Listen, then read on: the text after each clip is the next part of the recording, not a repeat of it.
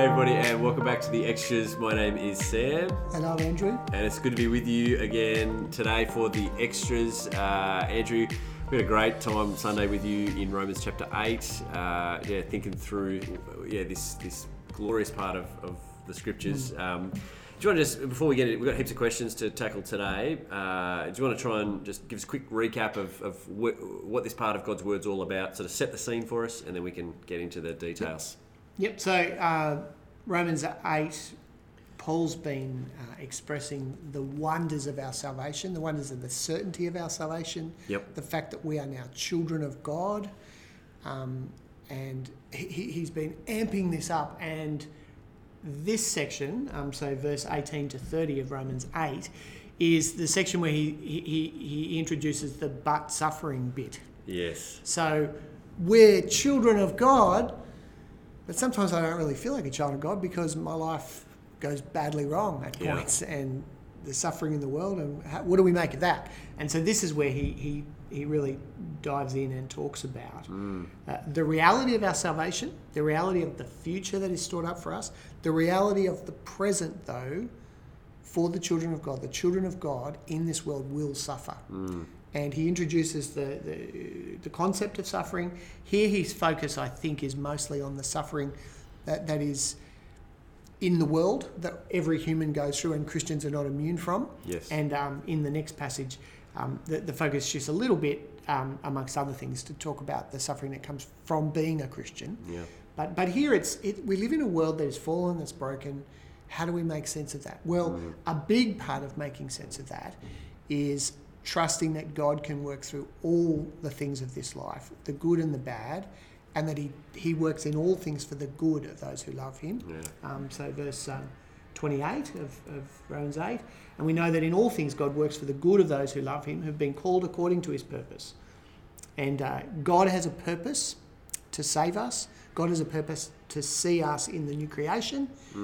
And he'll work through all the circumstances of this life to bring that about, which we can dig into now, and I think we will. There's some questions on that. But, absolutely. But suffering in while we wait for the glory to come, what life is going to be like now is really the focus of this chunk, isn't it? But the big message of Romans 8 here is, I consider that our present sufferings are not worth comparing with the glory that will be revealed. So there's a reality of our suffering now, but there's an eschatological direction that this passage points us in. God, through Paul, is saying, in the sufferings of this life, a very important aspect of it is focusing on eternity. For sure. Okay. Well, let's dive in. A couple of questions here. Some of these we'll do quickly because we did touch on them on Sunday night for some, but we'll just recap for others who weren't there on Sunday night. So let's go in quickly into verse 20. It talks about God being the one who subjects creation to frustration. And someone's questioned, is the world broken because of our sin or because of the curse that God has placed on it, or both? Yeah, I mean, both. In that, humanity sinned and we fell. Yes. And God introduced the curse. And now as we live in this world, we're subject to the curse, but we're also subject to ourselves and each other in our sinfulness. And so my sin, we work together on church staff, my sin directly causes you pain. I'm sure there's been occasions where that's happened. Right back at you, no doubt. And but equally, to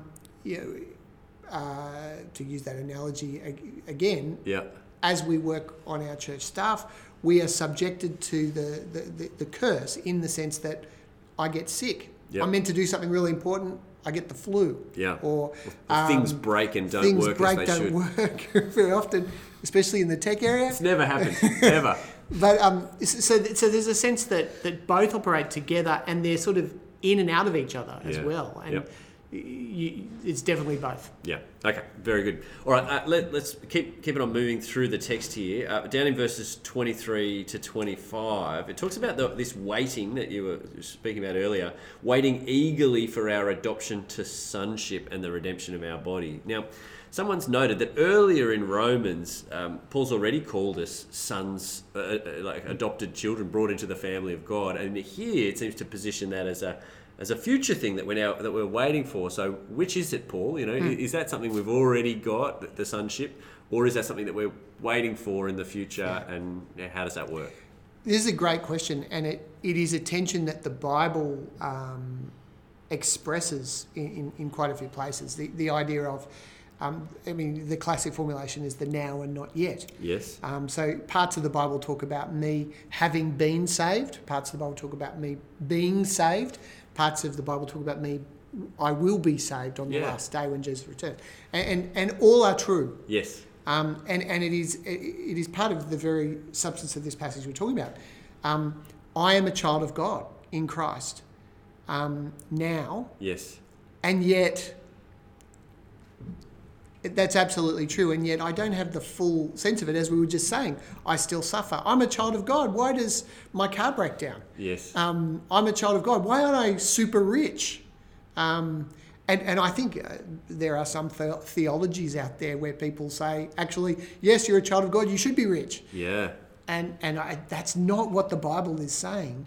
Yeah. The Bible is saying, I don't have all of the reality, all of the benefits, all of the inheritance that I will have. And it's interesting, 1 Peter 1 talks about our inheritance being kept in heaven for those who are being now protected by God. Yep. But there's a secure in eternity. In eternity, all of the blessings and the richness and the wealth and the goodness that I'll have in the kingdom of God, in the new creation. But there's a sense in which I have access to some of that now by faith, in anticipation of what is to come, but not the wholeness, not the fullness of it.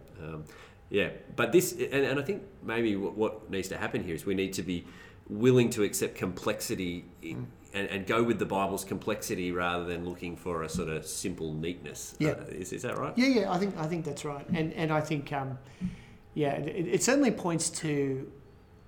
And I think we're going to touch on these issues as we go along with some of these questions, because it's part of the considering this stuff. But there's a reality about the complexity of this. There's a reality about the wonderfulness of the eternity that's laid up for us, the wonderfulness of the new creation.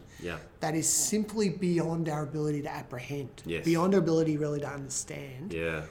And all of these questions, I think, will touch on that tension to some degree, because that's the tension that he's actually drawing on. That's why at this point in the argument of Romans, he raises the issue of suffering, because it's the obvious answer to this great statement. We're now God's children. We cry, verse 15, Abba, Father. God's my own Father. And yet I suffer. Why is that? And because I'm waiting for I am a son, I'm waiting for my sonship. In the same way, you could say in Romans 3, the wrath of God has been satisfied, and yet 1 Thessalonians 1, I'm waiting for Jesus who will rescue me from the coming wrath. There's this now and not yet formulation going right through. And that's because the kingdom of God has crashed into this world. And so we're living in the two at the same time, and that will be the case until we die or Jesus comes back, whichever comes first. And then at that point, the present age will end, and the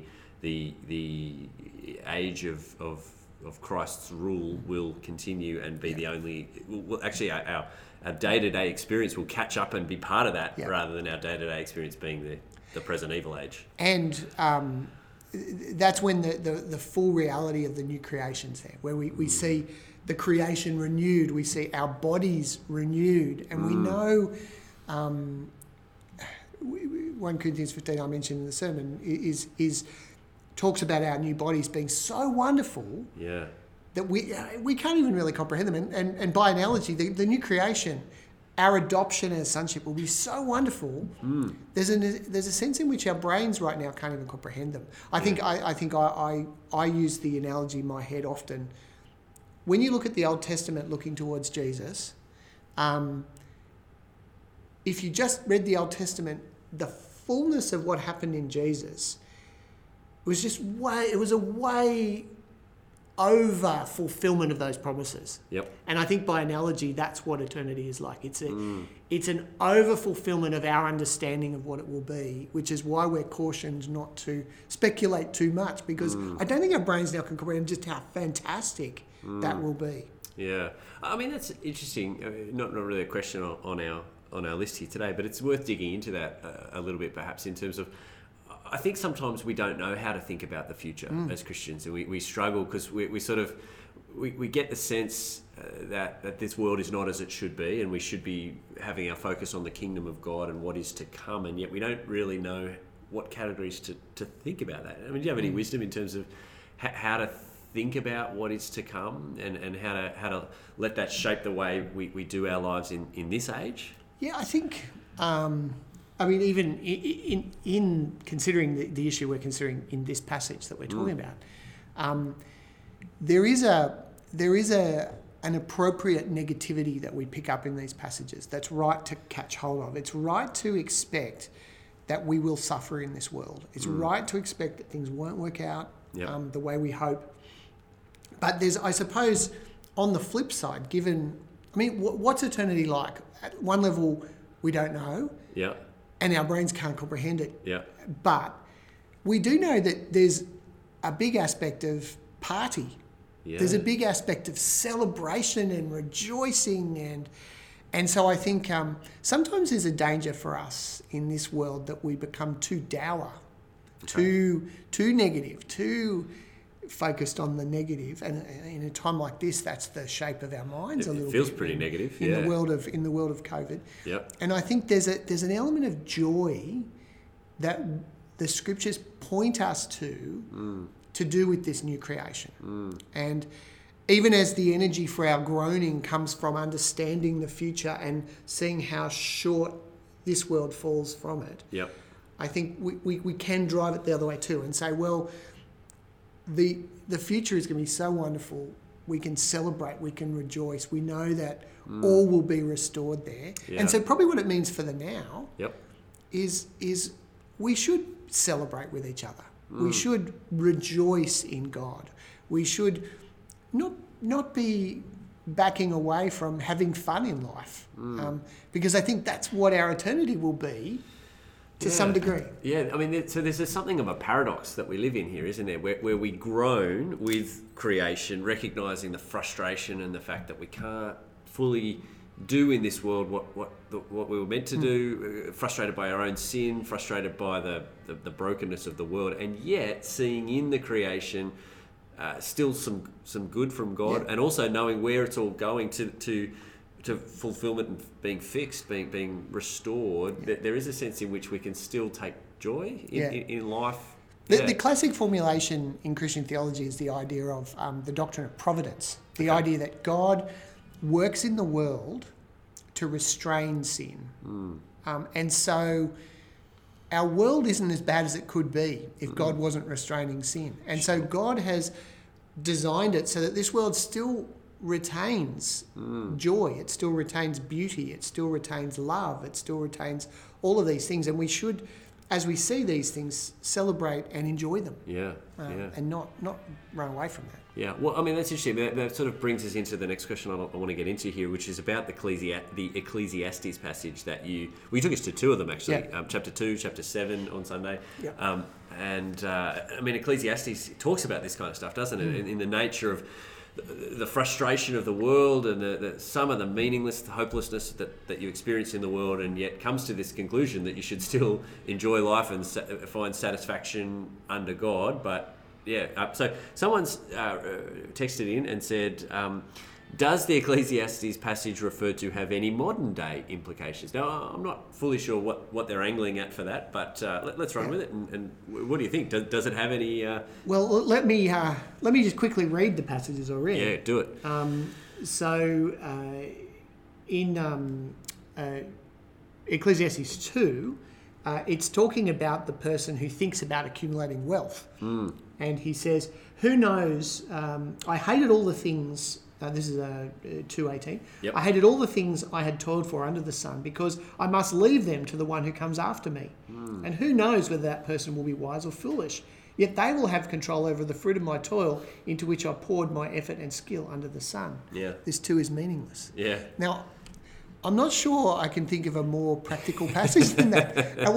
There's an absolute truth about the finite nature of human life. The fact that in this world we will die, that brings an absolute futility to our efforts and endeavours. And an aspect of that futility, it's not saying that's an absolute truth, that everything we do is completely and always futile, but the fact that I will die means there's a futility in accumulating wealth and handing it on, because it'll end up in the hands of my idiot great nephew or whoever it is that ends up with any wealth that I have, and he might spend it all on wine, women and song. That is the reality of human life. And so what this passage warns us about is putting too much energy and effort into the things of this world, because they are passing away. And that there's a foolishness, an absolute foolishness in devoting yourself to the things of this world, and as Ecclesiastes is saying, under the sun, which means ignoring God. And he beautifully teases out all of this stuff. So Ecclesiastes, more than any other book, I think, maps the mind of the modern person living without God and systematically demolishes their thought system and says, this is insane. Why would you live for accumulating wealth when you're going to die? And it's interesting that the vanity language of Ecclesiastes, that's the old translation, or meaningless in the more recent ones. I think Paul picks that up in 1 Corinthians 15, because he's been thinking about the resurrection of the dead in 1 Corinthians 15, and his big kind of reflection at the end, where he said, where, O death, is your victory? Where, O death, is your sting? Because of the resurrection. His sort of application in verse 58, he says, therefore, my brothers and sisters, stand firm. Let nothing move you. Always give yourself fully to the work of the Lord, because you know that your labour in the Lord is not in vain. Because it has eternal consequences. That's right, because once the death problem has been dealt with through the resurrection of Jesus, all of a sudden there is now this new work that is not in vain, that won't go to waste because of your death. Actually, it's serving God. So I feel like Paul's kind of got that Ecclesiastes thing in mind, doesn't he? Absolutely, and there's a reality there to think about, which is that because of Christ, the work of the work of the Lord that I do, which I take it means that work of preaching the gospel, building the church, encouraging the brothers and sisters, all of those things have eternal consequences in a way that other things do not. And the Bible doesn't back away from that. Okay, now that's the first Ecclesiastes passage. Well, I mean, the second one touches on it. Ecclesiastes 7. Better to go to a house of mourning than to go to a house of feasting. For death is the destiny of everyone. The living should take this to heart. Absolutely. Take it to heart that you will die. This life is finite. And I mean, this is the classic, everybody. It's just so true that the younger you are, the less you can comprehend death. I don't know where it is. It's somewhere in your 30s, I think, where you start to be able to comprehend your own death more clearly. And so different age groups, work differently. And Ecclesiastes itself trades on that. So if you go to the end of Ecclesiastes, there's the message to the young man, which says, enjoy yourself in life, but you will die. And it's kind of saying you'll appreciate this a little bit more as you go on in life. And so living with the knowledge of your own death is very important, and it's something that Western individualists and our modern construction of Western civilization does exceptionally poorly. We suppress death. We suppress it. We hide it. It's a taboo subject. And so people are left on their own, in agony, actually, are thinking about their own death, working very hard themselves to suppress it, but at 2 o'clock in the morning it comes to you. You know you're going to die. And as I think I said in the sermon, run away from that. The futility and the decay that are being spoken of in Romans 8, don't run away from those thoughts, because they are profoundly true, and God has put that in your heart, that you have a knowledge that you will die. Ecclesiastes helps us with the knowledge that this world is futile. Don't let that uncomfortable thought go to waste.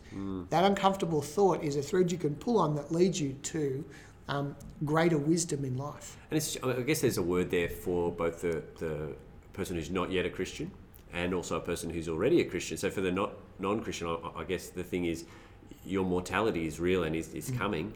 Are you right with God at one level, like big picture? That's and it's, you don't know when that's coming, really, do you? Yeah, absolutely. You don't know when you're going to die. And yet for the Christian, there's the other side of that, which is, sure, you've recognised that, you've turned to Christ, but then there is a sense of the days you have left under the sun. How do you use them in a way that recognises the impending end of your life at one level?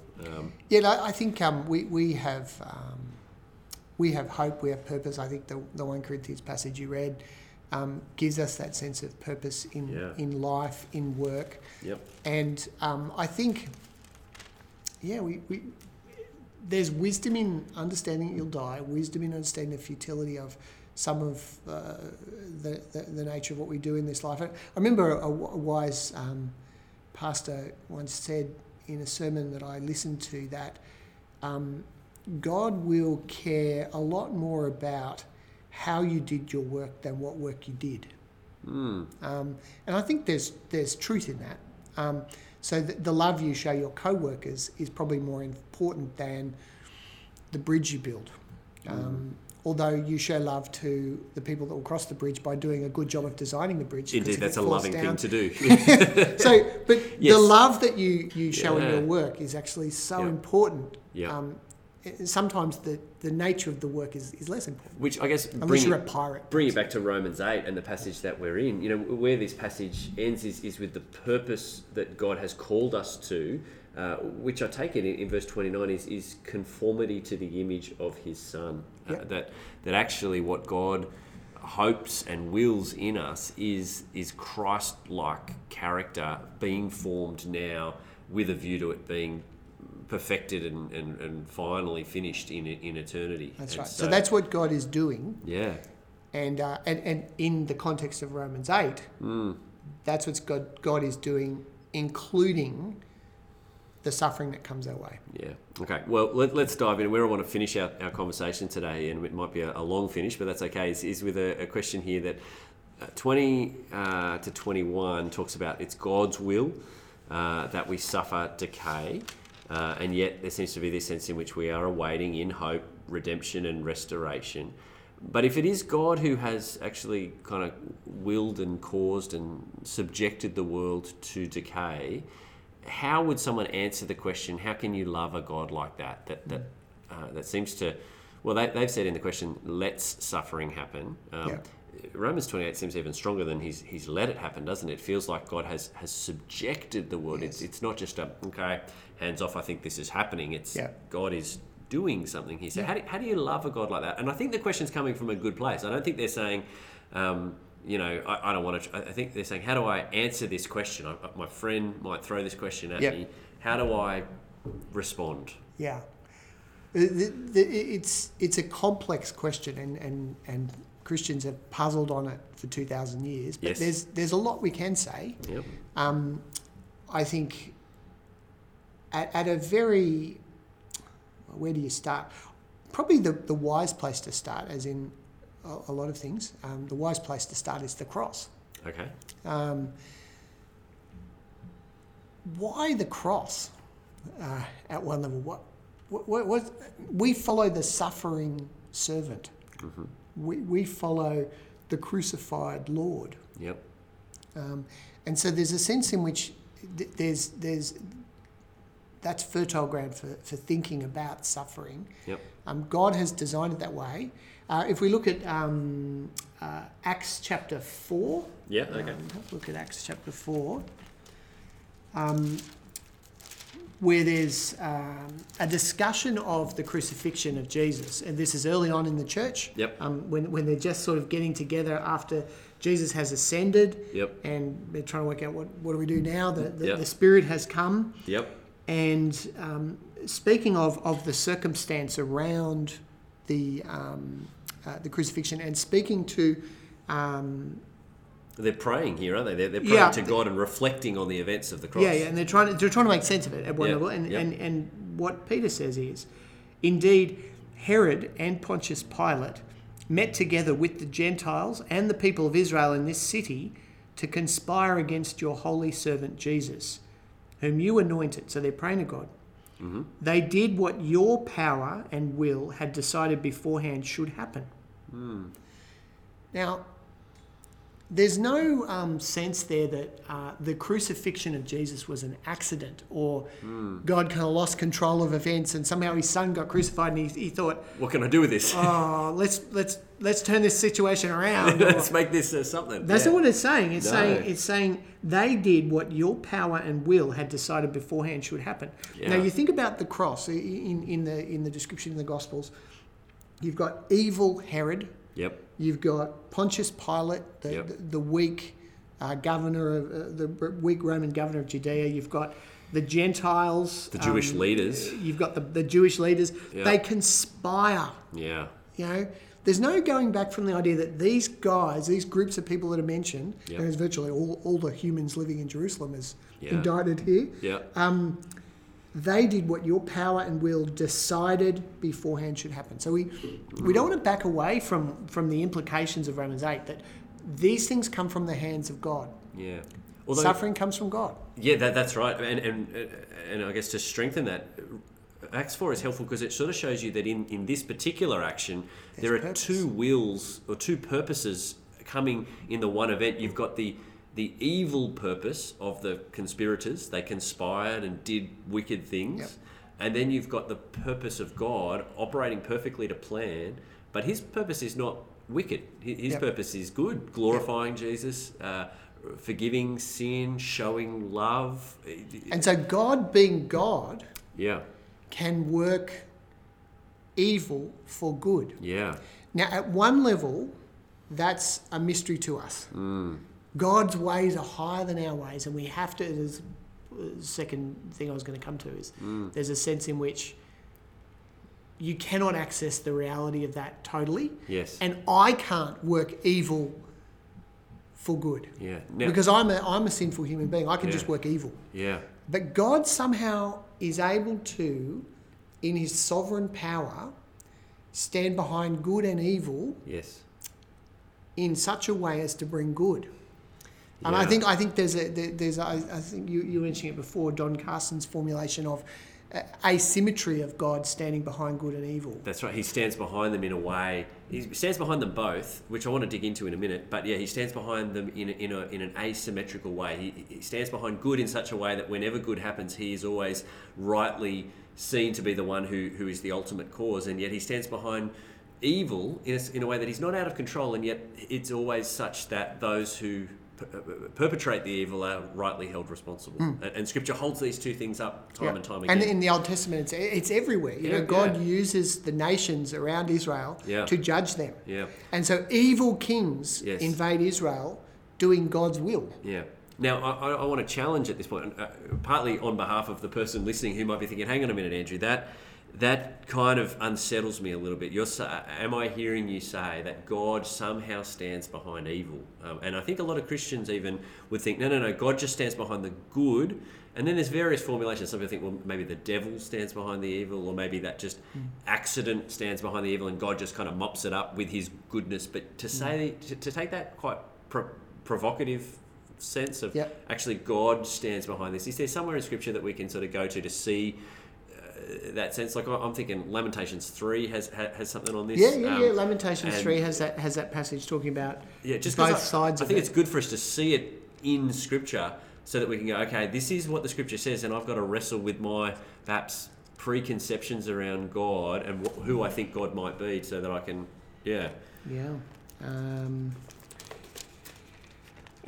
Lamentations 3 from verse 37. Yep. Who can speak and have it happen if the Lord has not decreed it?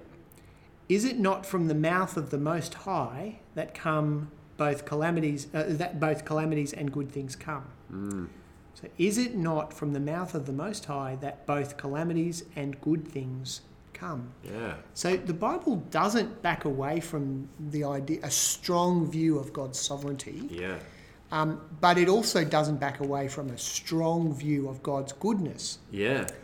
And one of the problems we have in this, I think, is our frailty. A cousin of what we were saying before about our ability of our minds to apprehend eternity. Our ability to put these two truths that the Bible is absolutely emphatic about, that God is good and God is all-powerful. Logically, we say, well, how can an all-powerful God allow bad things to happen?